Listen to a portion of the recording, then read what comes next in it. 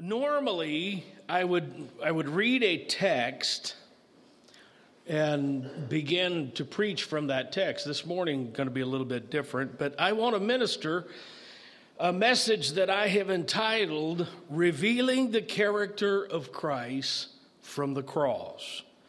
Revealing the character of Christ from the cross. And I'm going to ask if you will bow your heads this morning and we'll pray. And I promise you we will get to some scripture in this message. But we're going to open with prayer. And I ask you to bow your heads and pray the Lord will enable me today. Father, what a privilege that it is this morning to be able to come into the house of God and to be able to gather in the presence of the Holy Spirit with your people to exalt and honor you. And Lord, we have sensed your wonderful Spirit. We have been touched already as we have worshiped and as we have praised and as we have sang. We have felt you in our presence this morning, Lord. We come to the expounding of the word of the living God, and I readily admit, as I always do, Lord, in my own self, I am not capable of this feat. I ask that you would give me liberty, that you would, I feel it right there, Lord, thank you. I pray that you would anoint me to speak as an instrument in your hand. That you would use me as a vessel, as an instrument to impart understanding, wisdom, and knowledge, and bring us closer together to Christ. And we will thank you for that.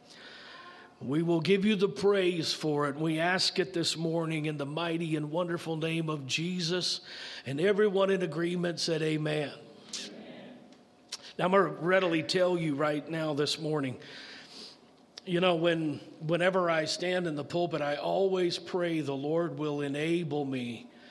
And because Jesus said it, he said, you can't, of your own self, you can't do anything. How many of you have found that to be true?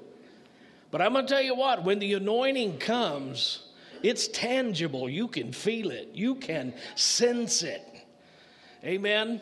And when he just kind of drops that little mantle, that little anointing thing right on top of you, you know, I mean, I'm telling you what, it just gets on the inside and you feel like you're as bold as a lion. Amen. I'm not one to just shoot the breeze, but I'm telling you what, when the anointing of God comes and the Spirit of the Lord puts something in your heart to say, I don't mind saying it. Amen. This morning, I want to begin by just saying that there is something to be said for the final words of a dying man. The last words of a man or a woman that knows that they are about to leave this life and step into eternity can reveal to us a great deal about them and a great deal concerning their character, the kind of person that they are. When I was putting this message together, I just did a quick Google search about famous last words. And you can bring, if you do that kind of a search, you can bring up all kinds of examples of individuals that spoke the last words that they spoke. Let me give you just a couple of examples this morning. Gospel and blues singer Bessie Smith died. And this is what she said as she passed from this life into eternity. She said, I'm going, but I am going in the name of the Lord. Amen. What does that reveal to us about her character? I don't know about you, but it reveals to me that she was ready to go home. Entrepreneur P.T. Barnum died in 1891, and his last words to those that were around him was, how much were the receipts at Madison Square Garden today? Now, I don't want to be critical, but it sounds to me like he was very obsessed with money. Winston Churchill died on January the 24th, 1965, and he is recorded as saying when he left this life, I am bored with it all. Actress Joan Crawford yelled at her housekeeper who was praying for her as she lay dying, and this was her final words: "Don't you dare ask God to help me." What does that reveal to us about her character? I submit to you this morning that it sounds to me like she was a very bitter woman who did not reverence the Lord. Oscar Wilde, he died November the 30th, 1900, and his final words, I love it: "Either the wallpaper goes or I do." What does that reveal to us? It sounds to me like the man kept his sense of humor right up to the last minute. According to Steve Jobs' sister, Mona, the founder of Apple products, his last words were simply, "Oh, wow. Oh, wow. Oh, wow." Now, how many of you know Steve Jobs was a pretty creative guy, but it sounds to me like his eyes got open to a whole nother reality. Amen? His final words reveal something to us about what he saw, what he was experiencing. I remember as just a young man, my family gathered around my grandfather's bed. And I can remember his final words as we were gathered there around his bed. And I was just in my teens. I was just a young man. But I remember him saying, "Don't you hear that beautiful music? Oh my, can you?" And he asked his wife, my grandmother, he said, "Daisy, can you hear it?" And then all of a sudden he said, "I've got to go now. The angels of God are here to take me home." And that was it. Houston called me just a few weeks ago, and he asked me, he said, "Dad, I have been asked to do a funeral for one of my supervisors. Her mother-in-law has passed away." Houston had never done a funeral to that point, and he called me for a bit of advice and said, "Dad, exactly what do you recommend and what should I do?" And I said, "Well, I think the first thing you need to do is find out whether or not she was a believer." And he said, "Well, the family has already told me this story. This woman was raised in a Pentecostal home. But as she grew up, she got away from the Lord and went and was doing her own thing and really didn't live for the Lord. But when it come time for her to leave this world, the family said that she was terrified of death. She was literally petrified of death." Amen. But before she passed away, she had reconnected with the Lord and made things right with God and made peace with God and given her heart back to the Lord. And the family told my son there on her deathbed, all of a sudden, she said, oh my, please tell my sister, you don't have anything to be afraid of. I see Jesus." I don't know about you, but what a wonderful truth to pass on to your family. What a wonderful legacy to leave behind, knowing that she was ready to meet the Lord. Beloved, let me just tell you something this morning, that last words can have a lasting effect. Last words can have a lasting effect. And there are many that have recorded their last and their final words. But this morning there is one man that stands out in history, and his last words tell us a great deal about him. And they tell us a great deal about how we should live. 2,000 years ago, a man named Jesus of Nazareth hung on an old rugged cross, and there he died for the the sins of the world. And there he uttered 7 phrases that not only bring a revelation about who he was, but I believe that they bring a revelation to our lives about who and how we should live. This morning, I want you to consider with me the 7 phrases that Jesus spoke from the cross. And what do they reveal about the man? And how should they impact our heart? Do you believe this morning that Jesus could be teaching even when he was on the cross? Do you believe that what Jesus said was important even when he was on the cross? I want you to understand this morning as we begin to look into these 7 phrases that they speak to us and reveal to us something about the character of our Savior. Number 1, and you can turn to Luke's Gospel, chapter 23. Luke chapter 23 and verse number 33. The first thing that is revealed from the words of the cross is that Jesus was a man of forgiveness.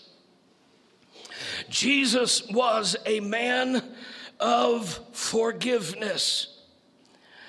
Luke chapter 23 and verse number 33, and this is what the scripture tells us. And when they were come to the place which is called Calvary, there they crucified him and the malefactors or the thieves, one on the right and the other on the left. And this is what Jesus said. He said, Father, forgive them, for they do not know what they do. What does it reveal to us about Christ? It reveals to us that Jesus was the same in death even as he was in life. Amen. He came to give and came to distribute and came to love and came to give forgiveness. He lived a life of forgiveness, and he taught us that we should live after his example.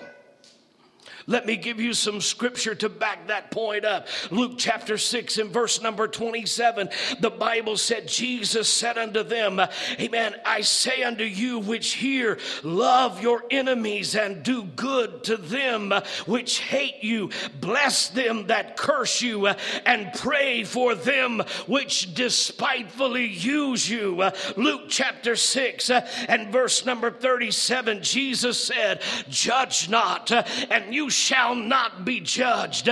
Condemn not, and you shall not be condemned. Forgive, and you shall be forgiven. Mark chapter 11 and verse number 25, Jesus said, when you stand praying, forgive if you have aught against anyone. Amen. That your Father also, which is in heaven, may forgive you of your trespasses. And he goes on to say in verse 26, if you do not forgive, neither will your Father which is in heaven forgive you. How many of you need forgiveness this morning? Then we need to follow his example and have a forgiving heart to others that have injured us and others that have done us wrong. How often should we pray these things? Jesus said that we are daily to pray, forgive us our debts as we forgive those who are indebted to us. Forgive us our debts as we forgive our debtors. What I'm saying this morning is that Jesus practiced what he preached. He died just as he had lived. He died filled with forgiveness to all that will call upon his name. And I want you to understand this morning that if you come to him with a humble heart and confess your sin, he will be faithful and just to forgive us and cleanse us of all unrighteousness. Hallelujah. He lived forgiveness. But when he died, his final words were a demonstration that he forgave them. He was a man of forgiveness. How does that affect us? Well, let me just tell you this morning, if you harbor bitterness in your heart, it will not affect those that mistreated you, but it will affect your soul, your spirit. So don't let it attach itself to you. Be forgiving. Jesus and his disciples were walking along one day, and Peter asked this question. He said, how oft should I forgive my brother? I want you to understand what Peter was asking. He was saying, shall I forgive my brother over and over and over and over again? How often should I forgive those who walk on my toes? Anybody ever had any individual that just kind of walked on your feelings? And Jesus, this is what he said. He said 7 times 70. And really what he was saying in the Greek is just simply have a forgiving heart, Peter. Just simply always have a forgiving spirit. How many of you know we as individuals often want to keep score in the game? 2 for them, and I'll get even. Hello? No. We need forgiveness. So freely we have received, let's freely give it. And Christ was our example of that. On his deathbed, on the cross, he knows that the life of flesh is seeping from his body. And on his deathbed, his final words are, God, forgive them. They don't even know what they do. Lord, help me to be that kind of man of forgiveness. How about you? Lord, help me be that kind of man who has a forgiving heart. Let me move on. We got 7 of them to cover. He was a man of mission. Number 2, he was a man of mission. Look in Luke chapter 23 and verse 29 or 39. He was a man of mission. One of the malefactors, 39, verse 39, one of the malefactors, one of the thieves which were hanged there on his side, railed against him, saying, if you are the Christ, then come down, save yourself and us. And the other thief on the other side rebuked him, saying, do you not fear God, seeing that we are in the same condemnation? Amen. And we are in this condemnation indeed justly, for we receive the due reward of our deeds. But this man has done nothing wrong. And then that thief said, Lord, in verse number 42, Lord, remember me when you come into your kingdom. And listen to the words of Jesus, because they reveal to us that he was still a man on a mission. He said unto him, verily, I say unto you, today shalt thou be with me in paradise. Think about that for a moment this morning. Even while he is in excruciating pain, amen, and he must have felt the pain coursing through his body, he is still focused on his mission. He is still focused upon saving souls, and he is still focused upon the needs of somebody else. It would have been all too easy for him to become self-centered, self-focused, focus on his pain and focus on his heartache. Amen. Jesus remembered what he was all about and what his mission was, even to his last breath. He was living out his purpose. He was living out his mission. How many of you remember the story when Jesus was just a child and his father and mother left Jerusalem? And you'll find it in Luke chapter 2. But Mary and Joseph had left Jerusalem, and they supposed that Jesus was in the company of their relatives or some of the family. They got 3 days journey out away from Jerusalem, and all of a sudden realized that Jesus wasn't there. Where was he? They returned back to Jerusalem, and you know where they found him? The Bible said they found him in the temple, questioning the scholars and giving them answers. And the Bible said when his mother and father said, "Why have you dealt with us like this? We've sought after you for 3 days." And Jesus said these words, "Do you not know that I must be about my Father's business?" So from his youth to the cross, he is mission focused. I have one purpose. I have one mission. I've come to seek and to save that which was lost. Amen. He came to seek and to save that which was lost. That was his mission. And even on the cross, rather than being focused on his own need or his own pain, he is still focused on the mission. Today shalt thou be with me in paradise.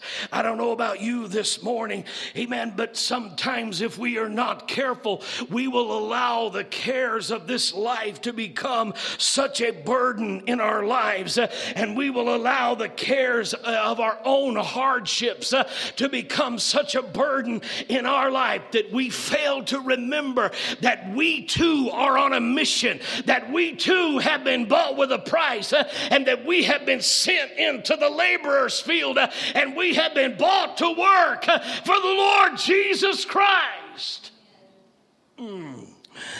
Amen. We need to be focused as Jesus was. He was a man of mission. How do you find the strength to keep moving forward? Amen. It's not about me. It's not about you. It's about the mission. Now I'm dating myself here, but how many of you remember the old, television show, the Mission Impossible? Your mission, if you choose to accept it. Well, I'm going to tell you right now, I have chosen to accept the mission. I made up my mind a long time ago. As for me and my house, we're going to serve the Lord. I chose to take on the mission. Amen. And I'm going to tell you, the mission is much bigger than me. The mission is about the kingdom of God and about bringing others under the knowledge of the saving grace of our Christ. Amen, amen, amen. When we started Elevation Worship Center, we named it Elevation Worship Center for a reason, because our mission is to elevate Jesus Christ. Our mission statement declares that we exist to elevate the name of Jesus through worship and community outreach. We exist to elevate the body of Christ through biblical teaching and preaching. We exist to elevate the believer through discipleship and through fellowship. We exist, amen, for one purpose: to elevate the message of the gospel of Jesus Christ in everything that we say and in everything that we do. I want him to have the preeminence. Amen. Even as he died, he was still focused on his mission. Today thou shalt be with me in paradise. Number 3, look in Matthew's Gospel, chapter 27. Number 3, he was a man of communion. A man of communion. Now, when we say the word communion, we automatically think of the cup and the bread. That's not the kind of communion I'm talking about. He was a man that was connected and communed with his Father. The two were one. They had become one. Matthew chapter 27, verse number 45. From the cross, he reveals to us that he is a man of communion. Matthew 27, verse number 45, the Bible said, from the 6th hour, there was darkness over the land unto the 9th hour. Understand that the scripture is saying that from 12 o'clock noon unto 3 o'clock in the afternoon, there was pitch darkness over this. The Jewish day began at 6 o'clock. And so when he says from the 6th hour, he's talking about from 12 o'clock noon unto 3 o'clock in the afternoon, when the Passover lamb would be slain. He said there was darkness over all of the land, and Jesus cried with a loud voice, saying, Eli, Eli, lama sabachthani, my God, why have you forsaken me?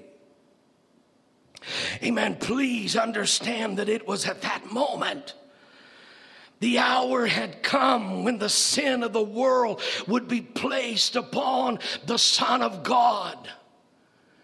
The sins of your life and my life 700 years prior to the event of the cross. The prophet Isaiah would prophesy in Isaiah chapter 53 and verse number 4. Surely he, Jesus, surely he had borne our griefs and carried our sorrows. Yet we did esteem him stricken and smitten of God and afflicted. And he goes on to say, but he was wounded for our transgressions.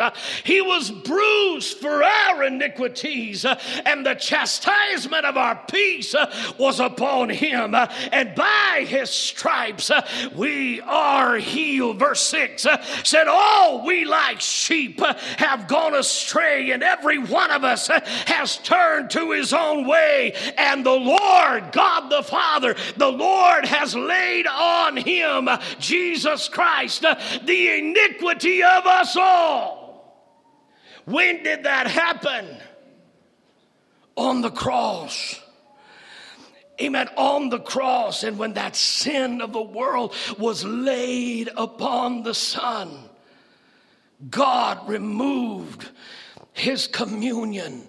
God the Father removed his communion and his fellowship from the Son. Why? Because where God is, sin cannot exist. Amen. And where sin exists, the presence of God is not there. You hear what I'm saying this morning? God turned his face away from the Son, and the Son and the Father were now separated.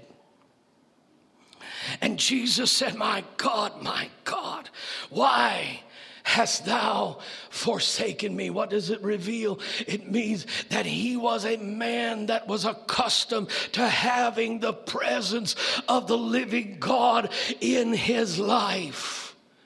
He was accustomed to being connected with God. I submit to you this morning that the greatest pain that Jesus suffered on the cross was not the crown of thorns. That the greatest pain that he suffered was not the nails that were driven through his feet and through his hands. But I submit to you this morning that the greatest pain that he experienced was being separated from his Father. Yes, I'm sure the physical pain was excruciating, but the spiritual pain of being separated from his Father, amen, was more than he could bear. My God, why hast thou forsaken me? He was a man of communion. For all eternity, the Father and the Son had been one together. But at that moment and at that time, the Son understood the unbearable pain of being separated from God. Now, you want to hear what the tragedy is? To our shame, all too often, we live comfortably in that kind of separation ourselves. Hello?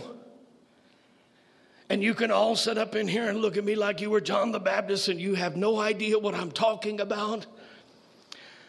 But you just, to yourself, you can be honest. But you can just know that there are times in our lives when we become cold in our spirit toward God. We become distant and separated from the Lord, our Father. We become indifferent toward God and we begin to drift away. And all too often we are comfortable in that condition. Well, I want you to understand this morning, Jesus teaches us that he was not only a man of forgiveness and a man of mission, but that he was a man of communion. And I want you to know this morning that when we become cold and indifferent toward God, we need to shake ourselves and wake ourselves and realize that we need to turn back to the Lord and get close unto the Lord our God.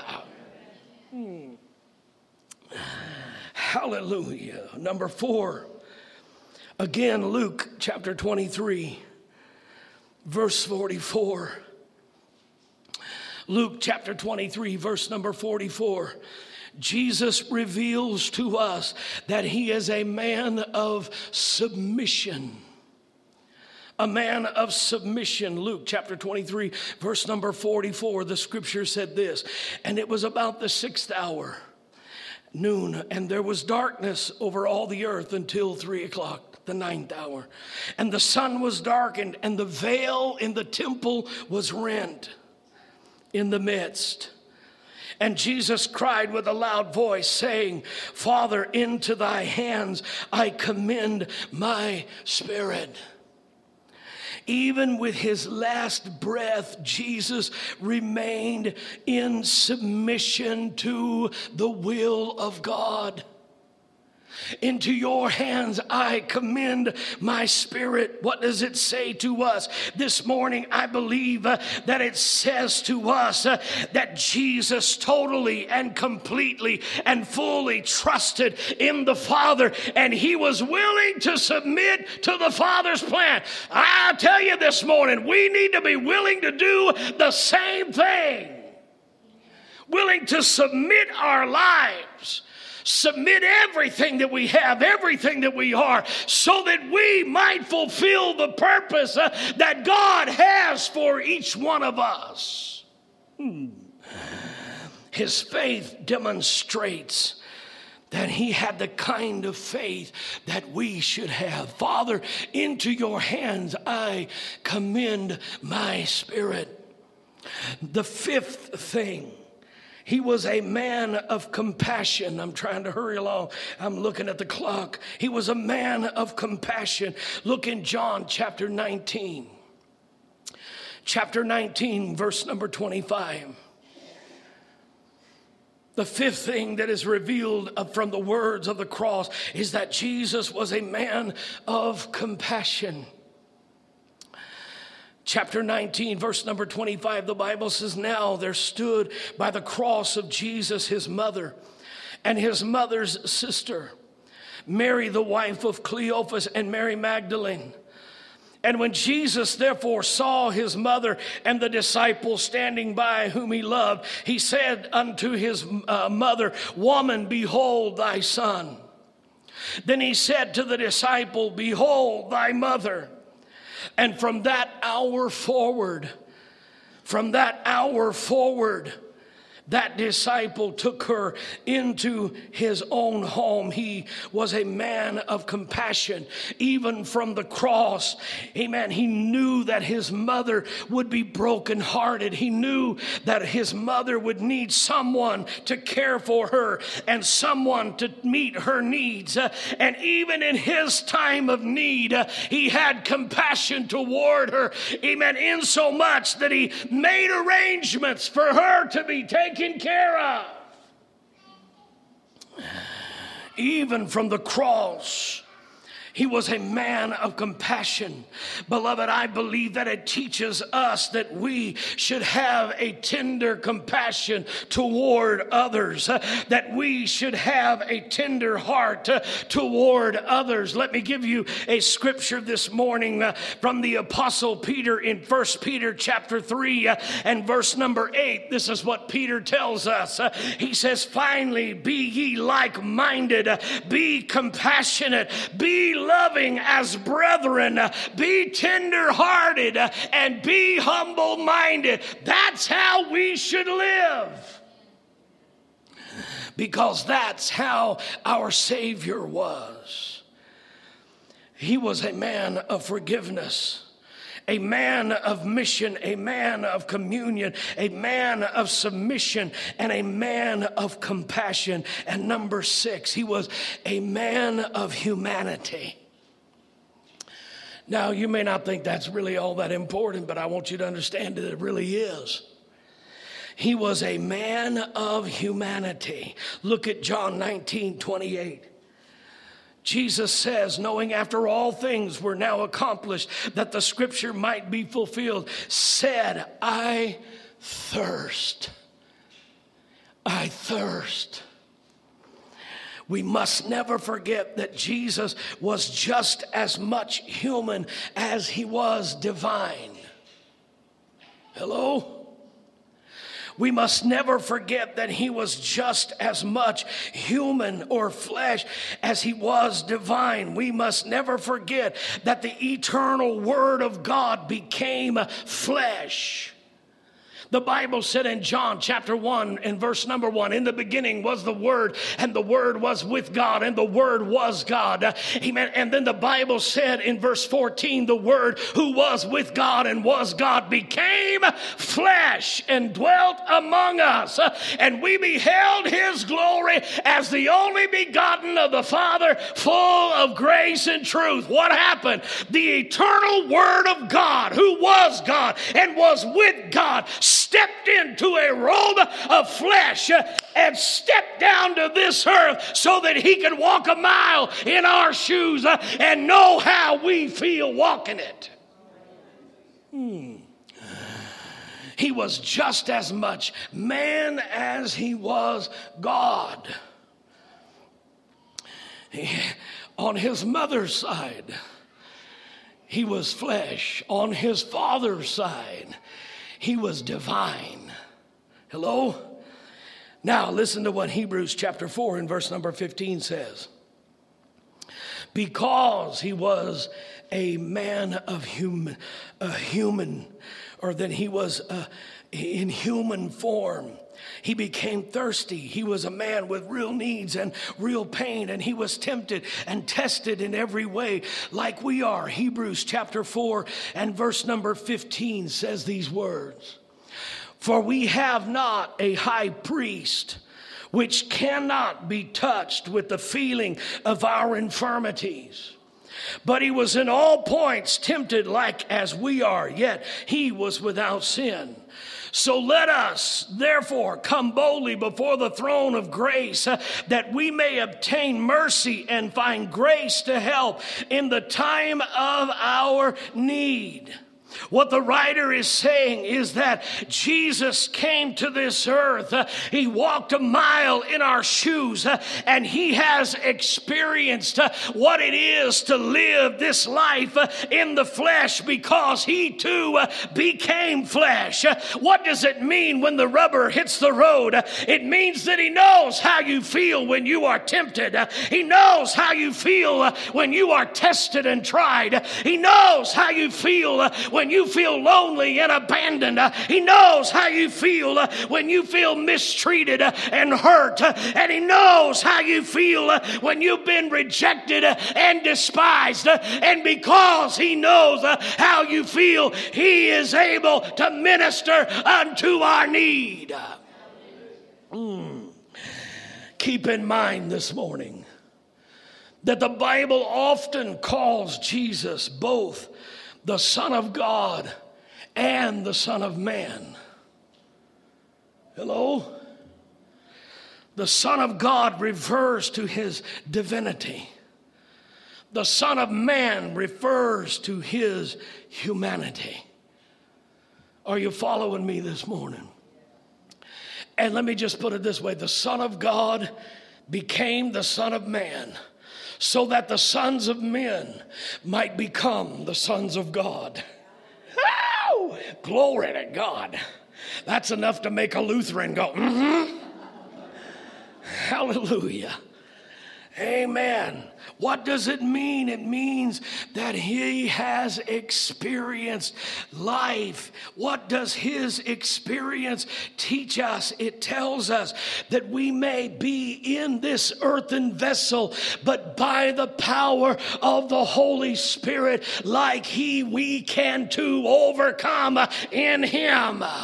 Jesus said, because I have overcome, you can overcome as well. Hallelujah. Be of good cheer, he said, I have overcome this world. He was a man of humanity, a man of forgiveness, a man of mission, a man of communion, a man of submission, a man of compassion, and a man of humanity. And finally, he was a man of destiny. He was a man of destiny. Look at John 19 and verse number 30. He was a man of destiny. He says in John 19 and verse number 30, when Jesus therefore had received the vinegar, he said, 3 words that rocked hell. It is finished. He was a man of destiny.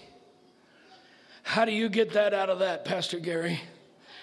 Well, let me just tell you this morning, he knew that his work had been accomplished. He knew that his work had been finished and that his destiny had been fulfilled. Let me just tell you this morning that a person can only say it is finished if they know where they're going. Right? You can only know where you can only know you've arrived if you know where you're headed. You can only say it is finished if you know where the finish line is. You can only say it is finished if you know where you're supposed to wind up. Amen. You can not know, or you cannot know you have arrived if you don't know where you're going. But if you know where you're going, when you get there, you can say, I've arrived. Jesus, when he got there, he said, it is finished. This is where I've been headed all along. I've come to upset the enemy's kingdom. I've come to finish the old covenant and the law and the prophets. It is finished.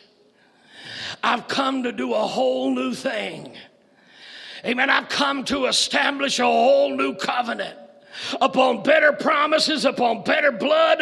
Amen. I've come to establish a whole new covenant. It is finished. Jesus understood his destiny. He understood the destiny that he faced, and he entered into it in total faith and in total willingness as unto the Lord. Like Paul, who said in 2 Timothy chapter 4 and verse number 7, I have fought a good fight. I have finished the course. Amen. I'm going to tell you something this morning. There's a starting point and there's an ending point, and God wants us to run the race faithfully from the beginning unto the end. He was a man of destiny, and he knew when he had reached his purpose, and he knew he had fulfilled the destiny of his Father. Amen. I want you to understand this morning that each and every one of us have a divine purpose in God. Each one of us have a divine mission to fulfill. God has a divine purpose and a divine destiny for each one of us. We have been called into the kingdom for such a time as this morning. We have been called into the kingdom for a particular work. You can't do my work, and the other news is I can't do your work. But if we all pull together and we all do our part, how happy we'll be, and the kingdom of God will be blessed, and the kingdom of God will be furthered by our faithfulness.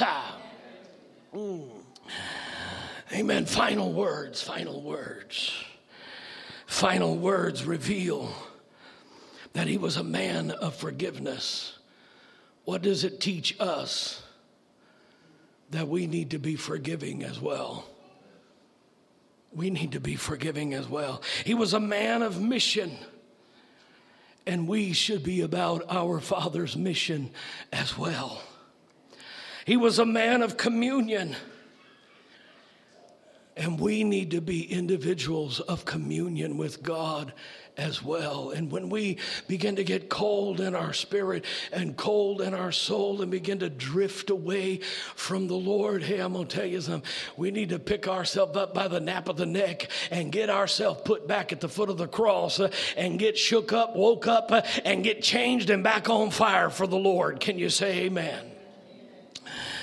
Amen. A man of communion, and we should be too. He was a man who was submitted to the will of God.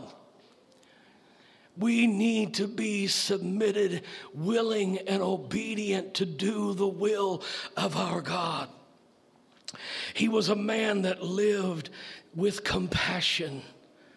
Oftentimes the scripture teaches us that he saw the multitudes and the crowds, and the Bible said that he had compassion upon them because they were sheep without a shepherd. He saw their need and he had compassion toward them. We need to be that kind of people. We need to not be so wrapped up in our own thing that we can't take the time to be compassionate to others.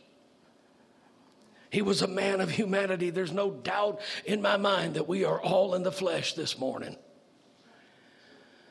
If you think that you are just really, really super spiritual, pinch your arm really hard and we'll hear you holler out and we'll know you're still living in the flesh, right?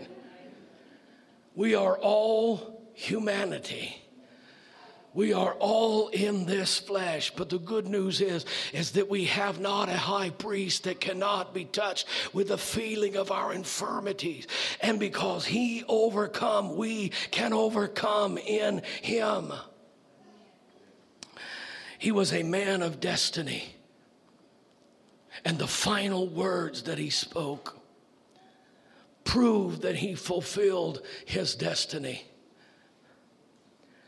One of the most frustrating things I think that we could ever encounter is to wind up on our deathbed or wind up in the inn saying, what if? What if we had only done this or done that? Or what if? Let me just tell you this morning, you don't have to go out wondering what if. You can go out saying, it is finished. I have fought a good fight. I have kept the faith. I have run my course. I know where God wanted me to start it. And hey, I know where he wanted me to end up, and I reached the ending point. What a joy to go out that way. What a joy to go out that way. Amen. I don't know about you, but I want to fulfill the destiny that God has for me as an individual. I want to see you reach your destiny and your divine mission. And I want to see Elevation Worship Center as a corporate body reach the destiny that God has called us to be in this community. That we are a light where people see the glory and the blessing of God and the power and the favor of God and know that he lives. I want us, all of us, individually to corporately, to reach our destiny. Bow your heads, please, this morning. The final words of Jesus from the cross reveal to us so many things about his character, who he was and how he lived and how he intends for us to live. Heads bowed, eyes closed. Heavenly Father, I thank you for the example of my Savior Jesus. I thank you for the example that even on the cross, he was teaching and instructing and giving us an example that we might follow. I thank you today, oh Father, for the blessed Holy Spirit that has spoken the words to our heart today. Help us not to be satisfied with status quo, but help us to be an individual of submission and communion and destiny and purpose. And oh God, stir our hearts to be more like Jesus. Stir our hearts to be more like him. Help us to follow that divine, godly example. I pray, Holy Spirit, that you'll take the words of this message and touch our hearts with it this morning. Every head is bowed, every eye is closed. How many of you here this morning would be willing to lift up your hand and say, "Oh Lord God, help me to follow your example. Help me to follow your example." Hands lifted all over the building. That should be the cry of every heart. Lord, help me to follow your example. Help me to be more and more and more like Jesus.